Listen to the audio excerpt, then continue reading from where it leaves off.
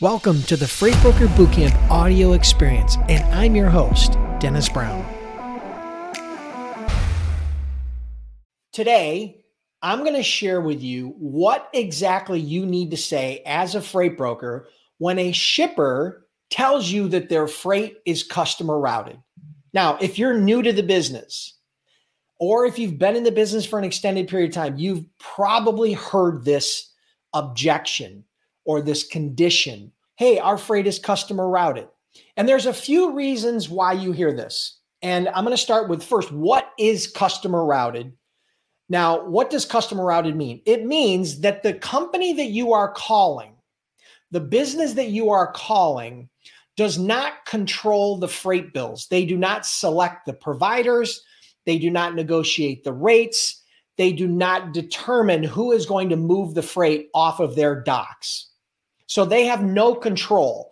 That means that the other party that is usually typically purchasing the product, controls the freight. That means you have to find them or identify them in order to service them. So in some cases, it's a condition that shipper is giving you, letting you know that, there's nothing you can really do. You're wasting your time. It could also be what I call a smokescreen objection.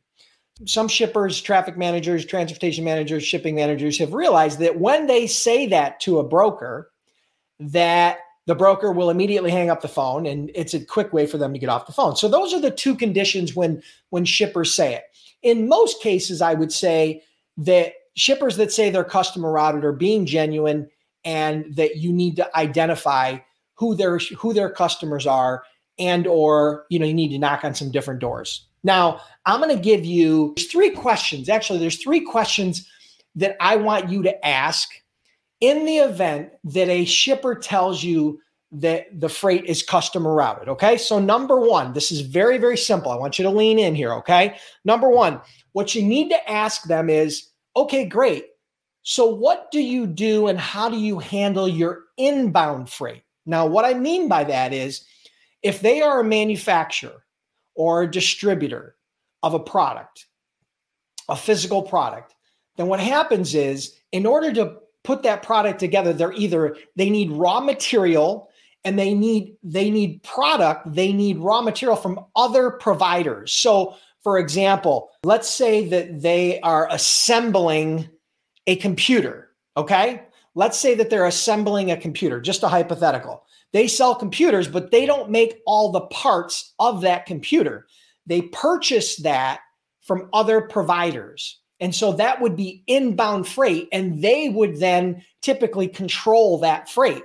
So what you need to do is you need to ask them, what do you do with your inbound freight? What do you do with your raw materials? All right? Because that's something that they may not have thought of. They were only thinking about outside customer routed. What about your inbound freight, your raw materials that you use, that you purchase from other providers? Number two, what do you do when you have an intercompany freight movement? What do you do when you have to ship something to another one of your facilities? It's a movement that they absolutely control because it's going from one location that they control to another location they control. That's another good question, okay? And number three is, have you ever had a situation where one of your customers has had difficulty or delays in getting the freight picked up from your dock? In most cases, they're going to say yes. So your secondary follow-up question on that, how do you handle that? And do you think there would be an opportunity where we might be able to help you with that?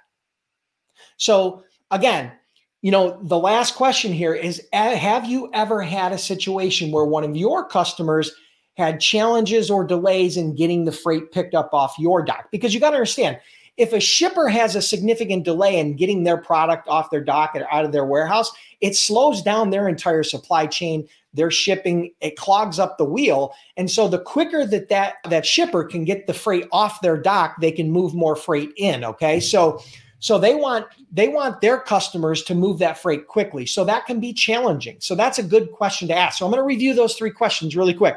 Number one, ask what they do with their inbound freight, the raw material that they're purchasing. Number two, what do they do with intercompany movements? And number three, Have they ever had a customer that's had significant delays or issues or challenges getting the freight off their dock? And if so, what happens in that situation and how might you be able to support them and their customers, right? So those are the 3 questions you ask. Now, this is not a magic bullet, but it is a great way to start a real dialogue and differentiate yourself from the competition, as well as, to convert that time and energy into a potential ROI.